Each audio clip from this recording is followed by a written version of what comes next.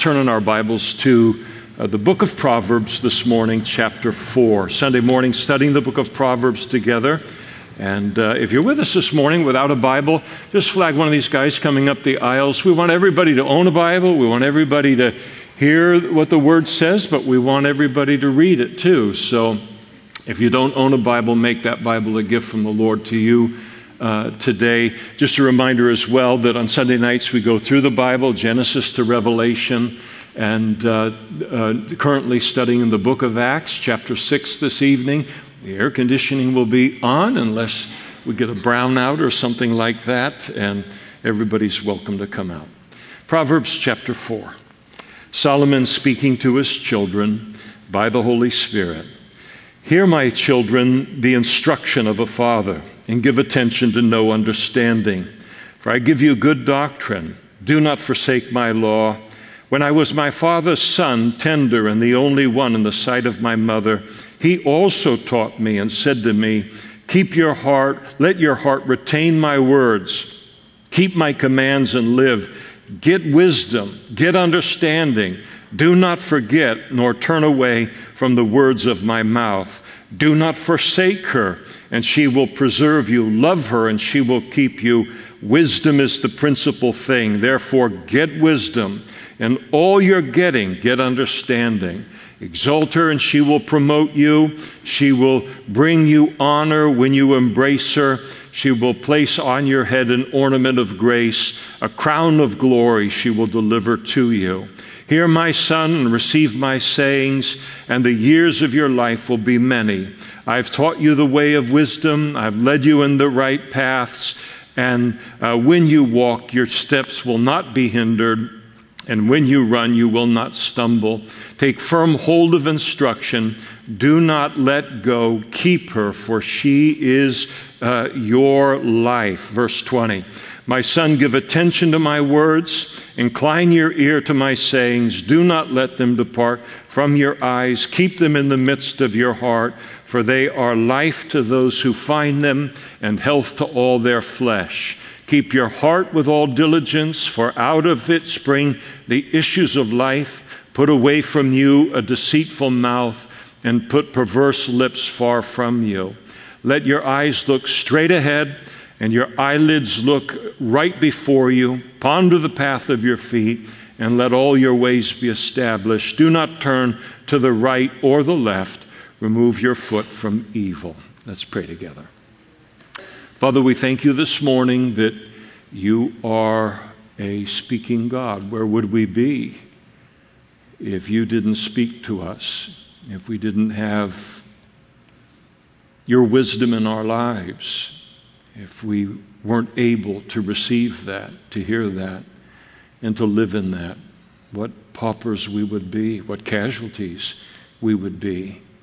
So we know you're always talking, and we pray that this morning on our end, you would, by your Holy Spirit, give us ears to hear your voice through your word, and we ask it in Jesus' name. Amen. Please be seated. The book of Proverbs, as we remind ourselves, is a book of wisdom. And it provides us with the wisdom for how to live a life that blesses God, blesses our neighbor, is a blessing to ourselves, and how to do so in the nitty-gritty and all of the nuance and ups and downs of the fallenness of this world, how to navigate this world in a wise way, in a world that is not wise, and in which we need wisdom to be able to navigate it, fallen as it is. Chapter 4 divides itself neatly into three parts. Each section begins with the same phrase in large part in order for us to recognize that. So that tells us that chapter 4 addresses a single subject. The verses that reveal the subject to us that are kind of uniform in a way are chapter 1, or rather verse 1 of chapter 4. Hear, my children, the instruction of a father, and give attention to know understanding. In verse 10, hear, my son, and receive my sayings. and the years of your life will be many. Verse 20, my son, give attention to my words, incline your ear to my sayings. And chapter 4 emphasizes two basic things. It emphasizes first the responsibility of parents to provide our children with a godly heritage, with a spiritual and godly upbringing. The second emphasis that is very important as well is it emphasizes the responsibility of a child who has been raised with the blessing of a godly heritage and a godly upbringing, being raised in a Christian home, to realize that that privilege, that heritage is not something to be wasted, not something to be abandoned or to be thrown away at any time in the course of our 70, but it's to be embraced and it is to be built upon for the remainder of our lives. First, we want to notice the diligence and the hard work that was required of Solomon and is required of any godly parent who endeavors to raise their children with a moral education, a biblical education, a spiritual education, in order that they might provide their child with that kind of a heritage, that spiritual and moral education. In verses 1 through 11, Solomon brings it out.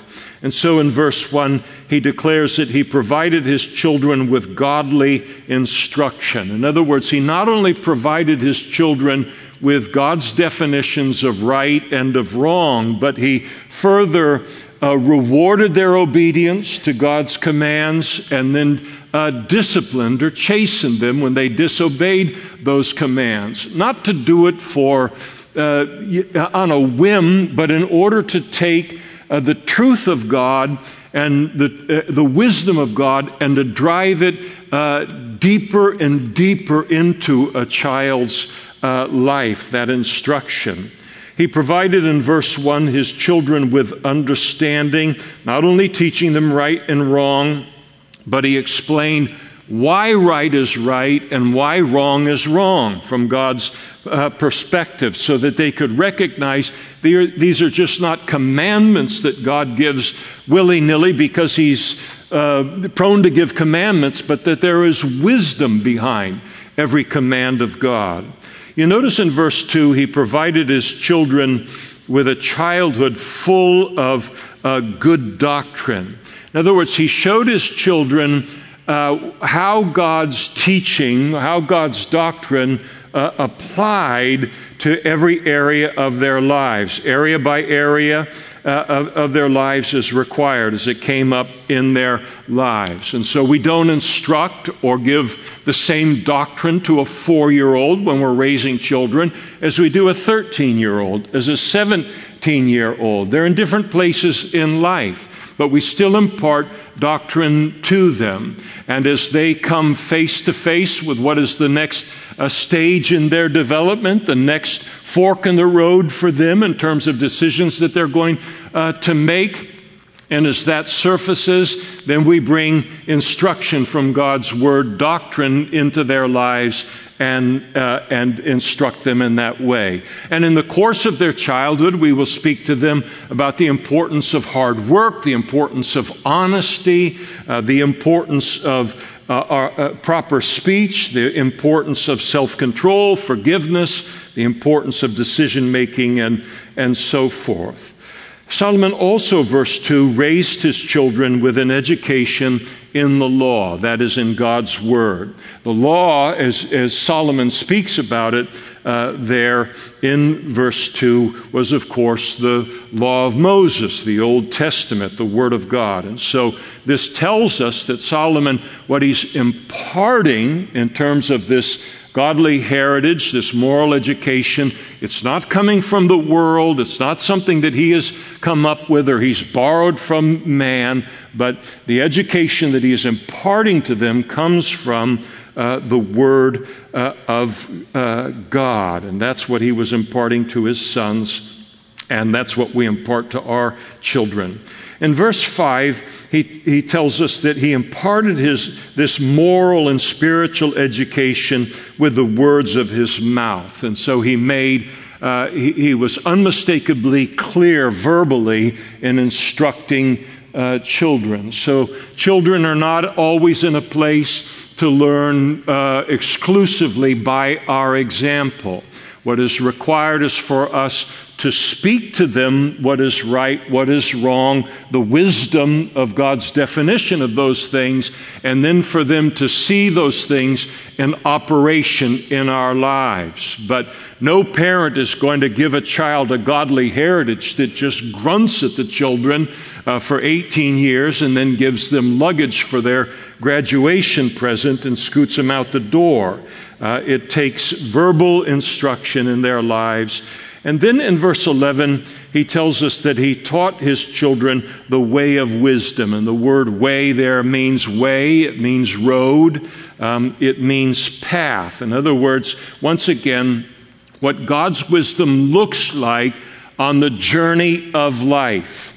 So as we're making a journey, here you have a child that we're raising. A child begins in terms of our impact in raising it, apart from nutrition, the moment that they're born, and then now all the way through however many years before they're out from under our authority.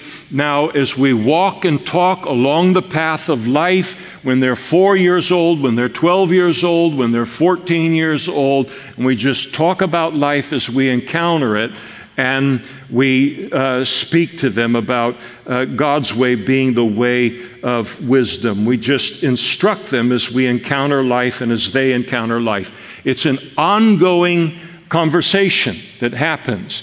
So there can be those times, and are there those times, where we sit our child down and we say, okay, the next half hour is going to be given over to this. And there are places for that. But it isn't just limited to those kind of pockets. It is just talking about wisdom, talking about the Lord, His ways. How do you see that? What do you think? And the world has given us ample kind of craziness around us to see what happens when you go sideways, or a lack of wisdom to talk over with our children and then talk about God's wisdom in contrast to it. And the Jews, God gave them instruction to make this a method of instruction for their children under the law of Moses. God spoke through Moses in the law, Deuteronomy chapter 6, verse 6. And these words which I command you shall be in your heart, and you shall teach them diligently to your children, and talk to them when you sit in your house, when you walk by the way, when you lie down, and when you rise up. So there's that constant, through the whole course of life, things come up, and then talking about the way of wisdom. Further, in verse 11, he tells us that he not only taught his children about the right paths in life, but he lived that kind of life himself. They got to see it modeled in his life. All of it, some of us are, we're all in a different place on the spectrum in terms of some of us learn maybe better with verbal instruction. Some kids, it's really hard for, verbal things and coming that way, but they really learn by example and watch. And so what we want to do, the best way to teach a child is to speak the truth of God to them verbally, and then them also to see it lived out in our lives, and the wisdom of it exemplified in our lives. We notice a number of things here in these 11 verses. And first, in verses 3 and 4, we notice that Solomon is very keen to let us know that his father, and Solomon's father was King David, had done this for him, had raised him in the nurture and the admonition of the Lord. And so we see this once and again in the book of Proverbs. We've seen it in chapter 1 already, but the re-emphasizing that the supreme responsibility for the moral and spiritual education of our children is the parent. It is not to be left to the culture. It's not to be left to the schools, not to be left to entertainment for sure, not to be left even to children's church within a church supremely. It's a parent's responsibility. Now you think about that David, and Solomon is very specific here to let us know that it wasn't just his mother, but that it was his father, King David. Think about David, how busy is the king of Israel, the greatest king of Israel next to Jesus, the greatest king of Israel, and yet he takes the time out of what is an impossibly busy schedule, and he makes sure that he's the one that produces this heritage into the life of his son, to provide him with that, Solomon with that instruction and that education in his life. We also notice here that as we raise our children, there is also the consciousness that we can very well be raising our grandchildren at the same time. Because how often it is that we raise our children in a certain way, and then when they have children, they will model after what it is that they have watched us model and do in their lives. Solomon lets us know here in regard to this, again, careful to let us know that he simply did in his children's lives what his father had first done in his life. It's very important to recognize in chapter 4 here that there are 3 generations represented, not just 2 generations. There is David, there is Solomon, and then there is Solomon's children, and there's a reason for that. Second thing that we learn in these early verses is that as parents, if you're still raising children at home, you notice the immense work and sacrifice that has always been required of godly parents to raise their children and provide them with a godly heritage. Solomon talks about what was required of him in the context of Israel, in the context of a theocracy, a very moral culture, and yet the work that was required of him and he took onto himself in order to provide his children with that. And so if you think it's difficult and massively time-consuming to raise your child in the nurture and the admonition of the Lord, Solomon is letting you know that you're not crazy. And sometimes it's just nice to know that you're not crazy in life, that it's not weird or this is unduly hard. Every once in a while, I'll, when I read whatever, and they'll come out with one of those studies where they will tell us what it costs us to raise a child from birth onward. And so the food, the clothing, the shelter, the medical side of things, and they come up with this number every so often, which they adjust for inflation. So last time it was somewhere between $250,000 and $500,000, somewhere in that range. But they never, ever, in that calculation, count up the number of hours if you had to pay an hourly wage. That investment of a godly parent into a child at enormous sacrifice to themselves to provide them with this kind of a heritage. The third thing that we notice is that if we've been blessed with a godly heritage, we then have a responsibility to pass that godly heritage on to our children. In the 40 years that I have been a pastor, over and over again, I've seen this mistake made by parents, where you have 2 parents and they've been raised with a godly heritage.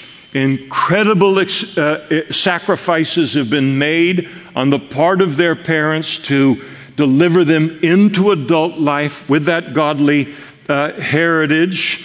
and laying that biblical foundation in their lives. It was done at home, it was done in church, it was done in children's church and youth group and youth Bible studies and special events. And they grow into adult life and they acknowledge the importance of that Christian heritage in their life, that godly heritage. And not only do they not acknowledge it, but they're sincerely grateful for it, for this firm foundation in their lives, the knowledge of God, the knowledge of right and wrong, all of these things that now inform their decision-making in their adult life, and it allows them then to navigate life in this fallen world in a safe way, and it results in a great blessing in their life. They will acknowledge all of that. But with their children, their own children, they will become sporadic in nurturing this spiritual education in them.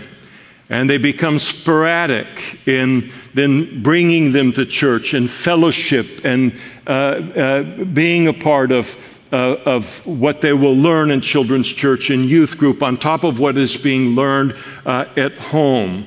Or what happens so often in addition to sporadic kind of attendance and opportunities related to and need to be a part of a child's godly heritage, so often the child joins a travel soccer team or basketball team or a softball team that requires them to be present virtually every Sunday for long months of every single year in the hopes of a scholarship, or they will sacrifice the Sundays related to even issues that have nothing to do with sports, but they still require that interest be placed above providing the children with a godly heritage. And pretty soon what happens is the parents blink, the children's childhood and their youth is gone.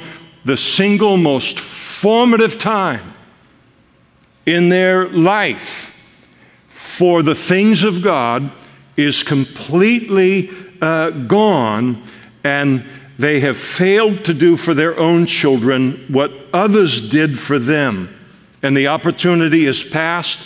They've now denied their children a godly heritage, the very thing that they enjoy, the very thing that keeps them safe, and this foundation in their lives as parents that has served them so well. And it's a tragedy. And it happens all of the time. I think about Daniel and his friends, 3 friends in that Babylonian captivity, Shadrach, Meshach, and Abednego in this regard. They're taken captive as youths from the city of Jerusalem, taken captive to Babylon. And when they were dropped into Babylon, they were dropped into idolatry central. They were dropped down into paganism central in that period of the ancient world, in history. And yet they stood strong in the midst of all of it, and they even prospered spiritually in that environment. And as parents, this is why it's so important to raise our children in the nurture and admonition of the Lord, because we have no idea where life is going to take them. We have no idea what this world is going to look like in 6 months and what they're going to need in terms of this kind of a heritage within their lives. And if your child is presently, you're now an adult, you've raised your children to adult life, and they're presently wasting the godly heritage that you have provided to them as an adult, at least then we have the peace of knowing that we have put this in their lives. That is something for God to work with by His Holy Spirit on a daily basis to draw them back to their heritage. No parent who has had the privilege of a godly heritage, a Christian upbringing, should deny their children that same heritage and the blessings of that heritage. Now, I know full well that in saying this, that this can really sting, depending on where our lives are and where we sit on this. But what's the alternative? To make it as we can make anything. If it were medicine, it would do no good. If it were poison, it couldn't harm you. It has to be said, and it has to be said in our culture, which fights against this kind of thing related to our lives and providing this to our children. And so God says it, and Solomon says it. The fourth thing that we notice is for children and youth that are still living at home, and to just stop and to consider the astonishing sacrifice, the astonishing amount of work that is being made by your parents in order that you might be able to enter into adult life with godly character and with godly wisdom, a moral education, to say nothing of a personal relationship with God, and to respect them for that, to hold them in the highest regard for that.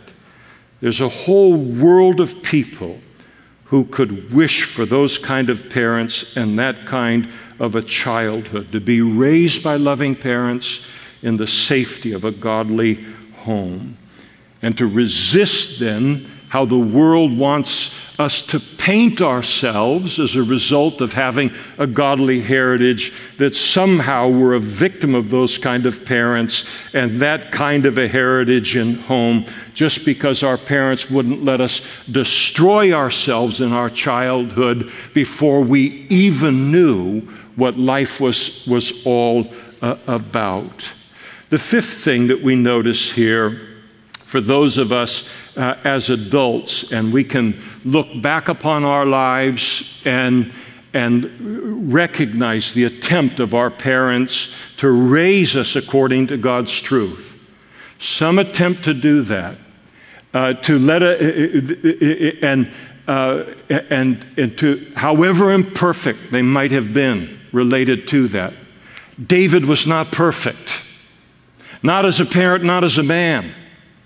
Solomon was not perfect, not as a parent, not as a man. No parent is perfect. But if we enter into adult life knowing that God is real, knowing that there are definitions of right and wrong, and understanding the wisdom of those definitions, and that has been built into our lives, than to just stop and to thank God, even in our adult life, for those parents, and just to acknowledge the sacrifice that was made to provide us with that education. My mother suffered from mental health issues, and I couldn't understand. All I could see it as a child and as a young adult. All I could see it is from how it cost me early in my life. Or how I thought it did. And then you get older, and now I can look back and look at her from a different perspective, and to realize how hard every single day was for her to get through another day and wake up and get through another day. And yet, when she was able, very sporadically, she would take us to church, Valley Bible Chapel in Napa, California, Plymouth Brethren background, take us to church so that she could give us the best godly heritage that she knew how to do. And the four kids of us that were raised in the household at that time, we entered into adult life. We didn't know a ton, but we knew there was a God, and we knew that the Bible was the Word of God, and we knew that God was the only one that knew what He was talking about in life, and He was to be obeyed. So that when we went our own different ways as we reached adult life and thought that we were smarter than God, that when we finally realized we weren't, that because of that godly heritage, we knew where to turn. We knew to turn back to God, the God of the Bible. It is one thing for a child to be raised in a home in which they don't even have that.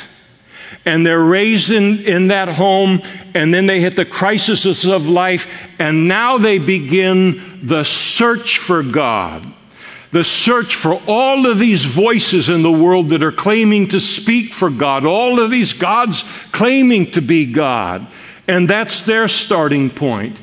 And however incomplete the heritage that we may have, if knowing where to start, who to come back to, has been built into our lives, we have reason for thanksgiving related to our parents and that godly heritage. And if you're here today and you're not a Christian, and there's no Christian heritage in your family, then become a Christian today and begin that heritage.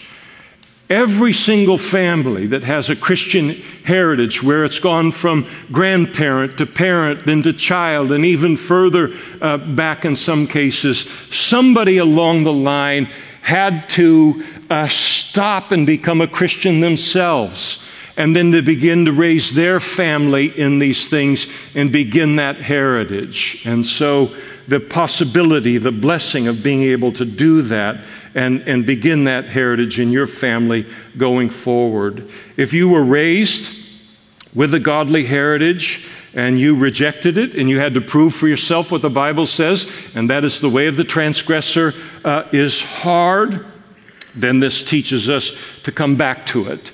And to come back to the wisdom of God, to come back to the peace and the safety that is found in that wisdom.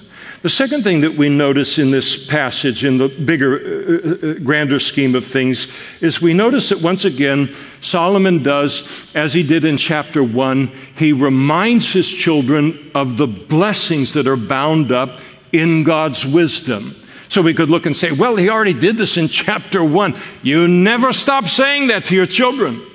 We never stop reminding them of the blessings of this life. And so often I can look at all the restrictions that are upon and all of this. Wait a second, here are the blessings that are here. I need to be reminded of it as an adult. And so certainly our children do as well. The blessings of obeying God's commandments and of a godly heritage. And he lists them, and I won't go into any kind of depth with them concerning them, but just to take note of them. He says in verse 4, wisdom gives life, not just eternal life, but life here. Wisdom, verse 6, she shall preserve you. Verse 6, she will keep you. Verse 8, she will promote you. Verse 8, she will bring you honor. She will bring an honor into your life that you would never otherwise know. Verse 9, she will adorn us with an ornament of grace. Verse 9, she will adorn us with a crown of glory. That is the crown of a good reputation. Verse 10, her disciples enjoy long life, relatively speaking. Verse 12, her disciples live a life of unhindered steps, a life that is not cramped by sin. It's not narrowed by sin. And of course, we live in this culture that is at war against God and His commands, because that's the great obstacle to the things that people want to do. And so the great high definition in our Western culture, superficial, but a high definition, is that true freedom is being able to freely choose the sin that I'm going to put myself into bondage to.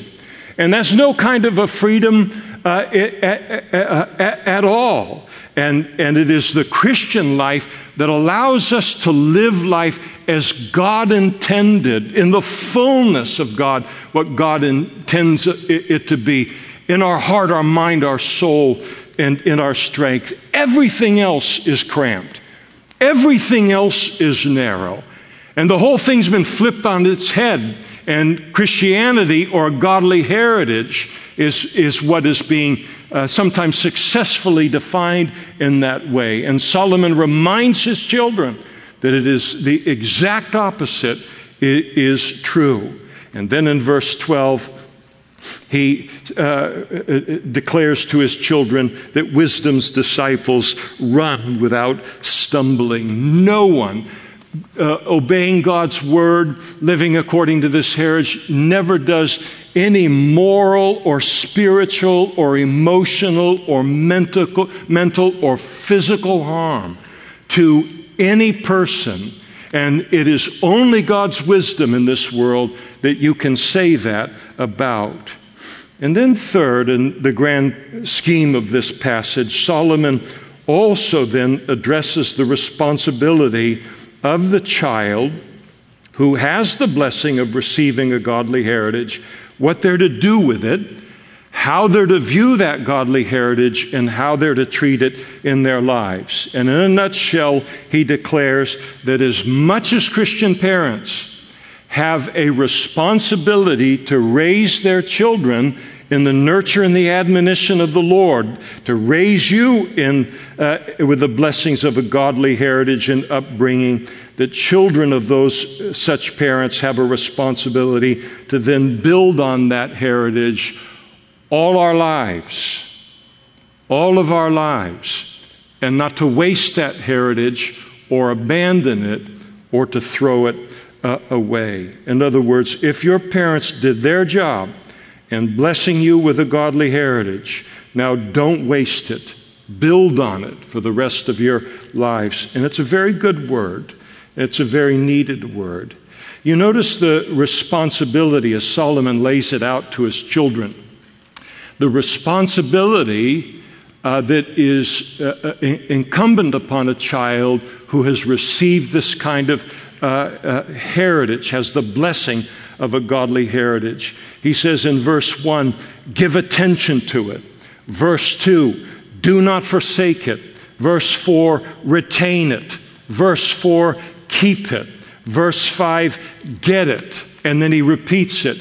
Get it again. Don't stop at age 18 with the godly wisdom that your parents have imparted to you while we are under their kind of instruction and their authority. But now on your own, grow out into it, seek it on your own in your adult life. And I think that Solomon, as you see certainly in the New King James as I read it here, as he's saying these things, and Solomon describing what David had spoken to him, you see exclamation points here.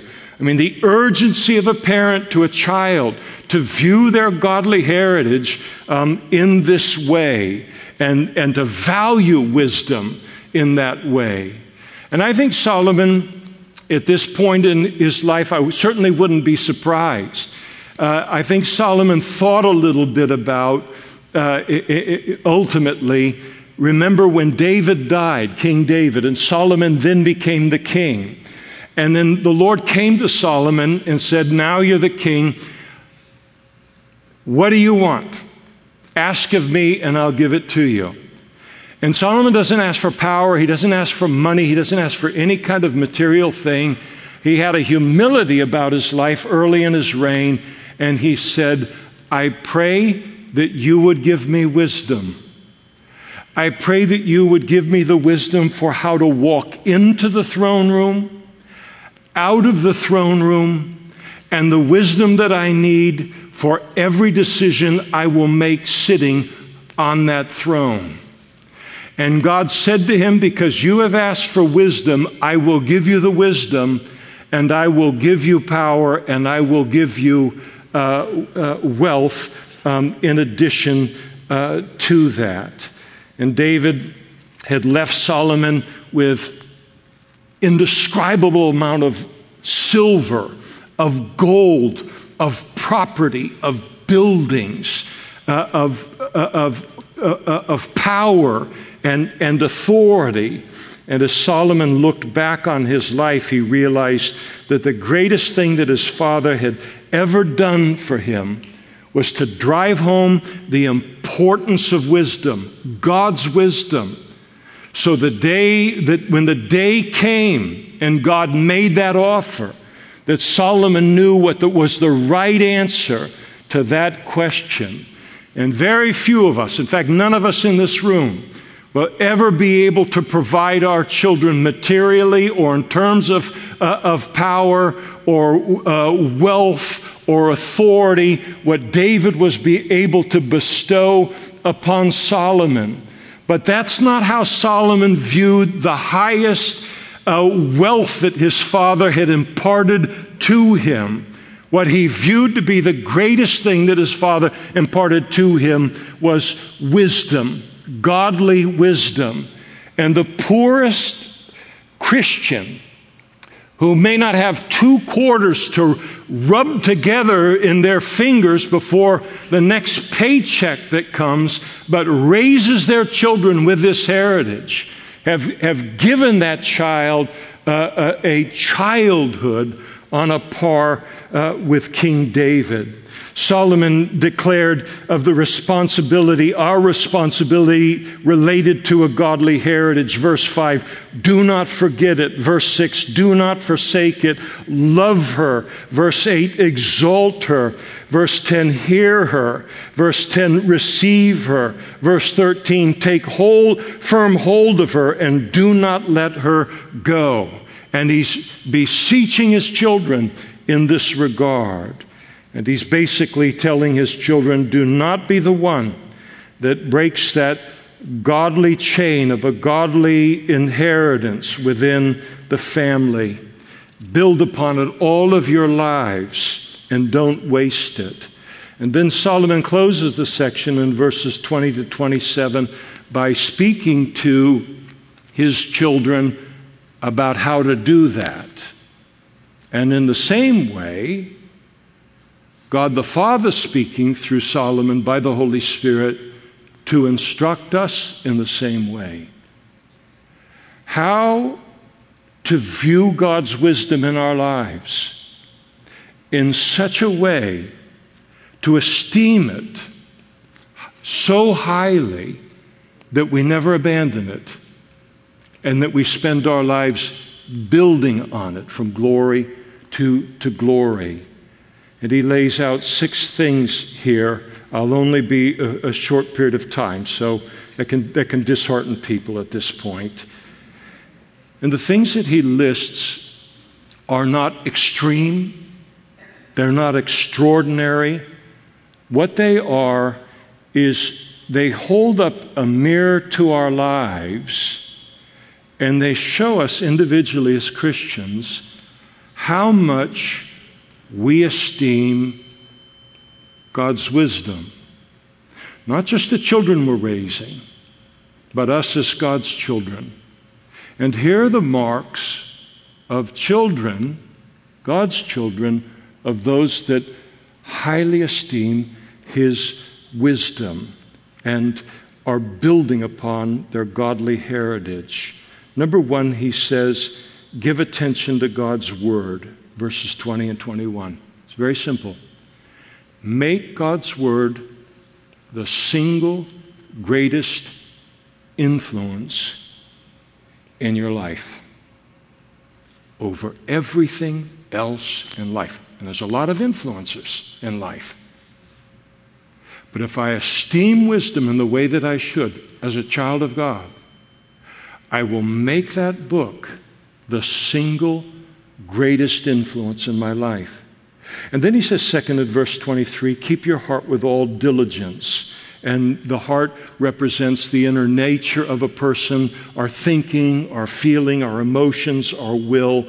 And so it encompasses the heart and the mind. And just as in ancient times, in battle, in warfare, the 2 great things that they wanted to protect in battle was to protect the mind, so they would put a helmet there, and to protect the heart. And so they would put armor there in that place. And just as the heart and the head were to be protected above all else in a physical battle, the same things are necessary spiritually. Those are our places of vulnerability, our feeling and our thinking. And how in the world do we keep our heart with all diligence? by making the Word of God the single great influence in our life and making it the grid through which we run everything in life before we allow it a place of permanence in our heart and our mind and our soul and our strength. We test everything by the Word of God. And then third, in verse 24, put away from you the deceitful mouth and put perverse lips far from you. And that is that we're to guard our hearts by protecting them from ungodly influences. The lies and the deceitfulness, the perverseness, whether it comes in the form of electronics or it comes in the form of somebody verbalizing things to protect our lives from those influences. And so it's very easy, I think, to spot perversity, to spot deceit when it comes against us as a Christian in the form, especially as a younger person, in the form of sex, drugs, and rock and roll. I mean, this is just obvious. Okay, that's deceitful and that's perverse. But it's far more dangerous when it comes into our lives and through someone who considers themselves to be a Christian, and they are tares among the wheat, and they come in and introduce an ungodly influence into our lives, and they begin to attack the high and the holy and the safe standard of God's Word in our lives. And so positively here, Solomon declares in terms of putting away the deceitful mouth and the perverse lips from us, our lives are to be surrounded by people who are the exact opposite. In 2 Timothy chapter 2, verse 22, I always think of it as room 222. I mean, it wasn't a great show, but whatever can help me remember, I'm kind of into it. But Paul wrote to Timothy and he said, "Flee youthful lusts, but pursue righteousness, faith, love, peace."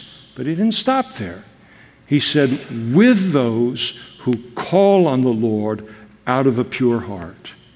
Fourth, he declares here in terms of our esteem for wisdom and our godly heritage, verse 25, concerning our eyes, they're to look straight ahead. Our eyes are to be well directed in life. They're the main means by which things enter into our mind and enter into our heart. And so we're to look straight ahead. Looking straight ahead for a Christian is looking unto Jesus, the author and the finisher of our faith. We don't need our eyes to explore every degraded alleyway and sin in life, but to look straight ahead. And then in verse 26, we are to ponder the path of our feet. We're to very carefully think about the path that we choose in life. If there's one thing that the book of Proverbs drives home over and over and over again, is that decisions put us on a path, and once we're on that path, we're going to experience what's on that path, and all paths have a destination. And to examine the lives of people that are on the path that you're thinking about, and then especially examine the lives of people that have walked all the way to the end of the path, and then see what kind of a human being it has produced, and whether that is something that you want for your own life. And so the importance of taking everything into account in that regard. Ponder the path of your feet. I never, as a youth or as an adult, we are never forced to put our feet on a wrong path. We have the freedom to say no to those things. We have more control than the culture tells us, or that we even realize for ourselves.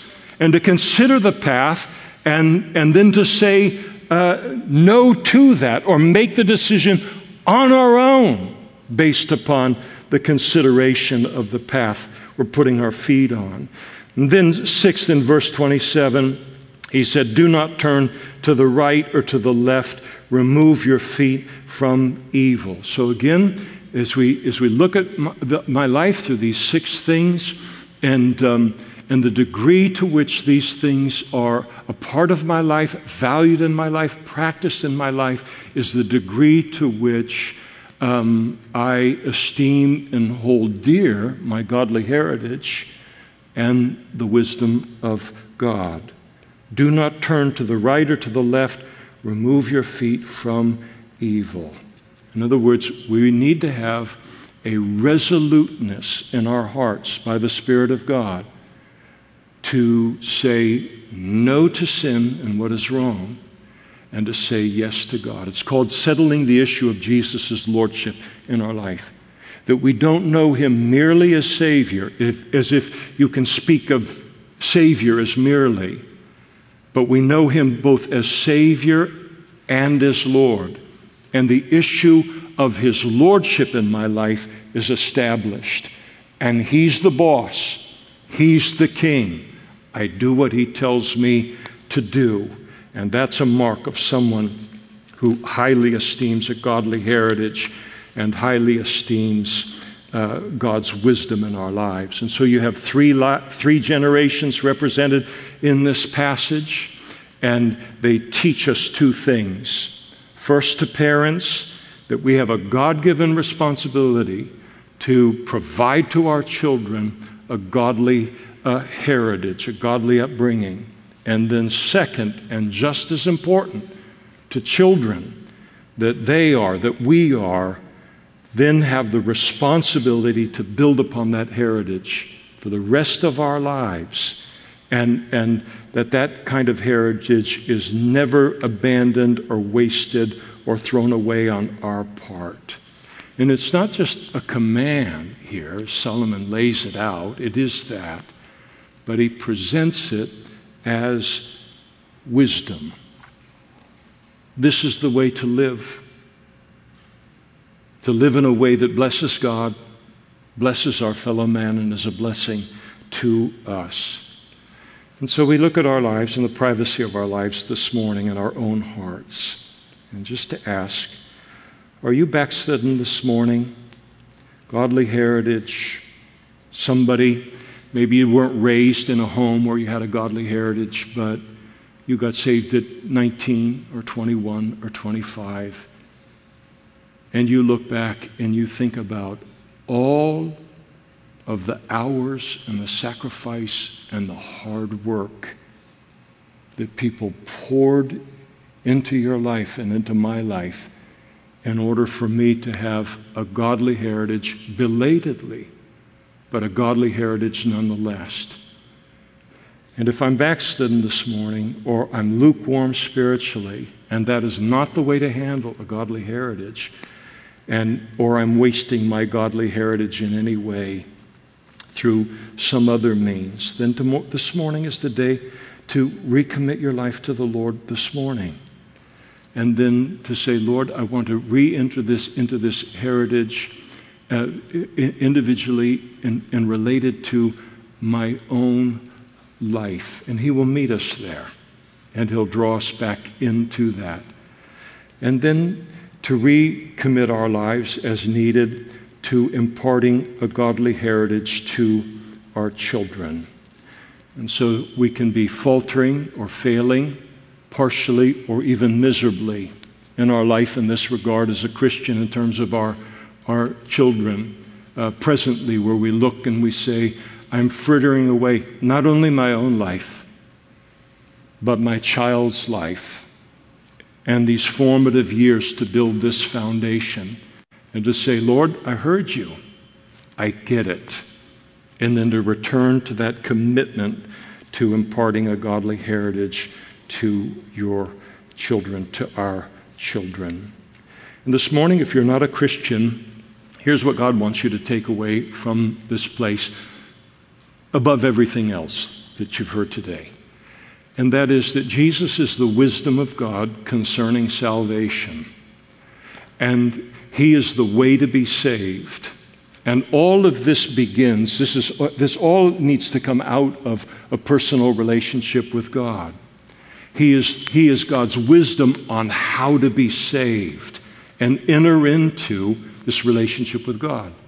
And Jesus said, "For God so loved the world," that's you, "that he gave his only begotten Son," that's Jesus, "that whosoever," that's you again, "would believe in him should not perish, but have everlasting life."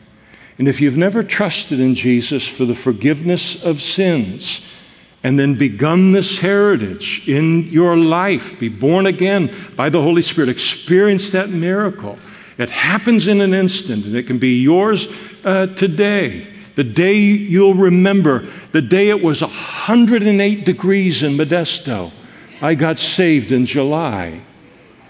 And if you'd like to do that this morning, there are going to be pastors and men and women up in front immediately after the service, and they'd love to pray with you to do that. Or if you need prayer for anything that we've addressed here this morning, or anything that is going on in your life, independent of even all these things. Let's stand together and we'll close in prayer.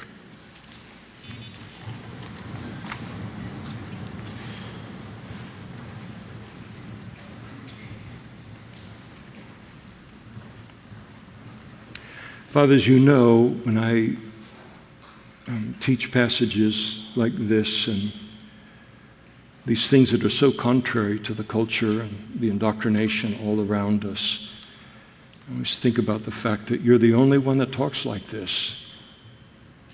You're the only one that says these things, and we're glad that you do. I'm so thankful that you love us enough to tell us the truth. You're wonderful.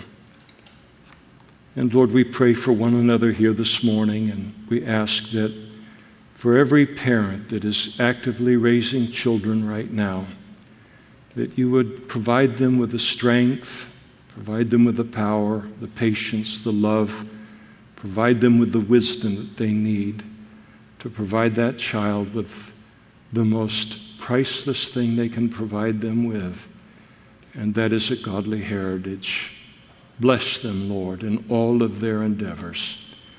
We pray, Lord, for each one of us in this room that has received a godly heritage, in whatever its form, however complete or incomplete.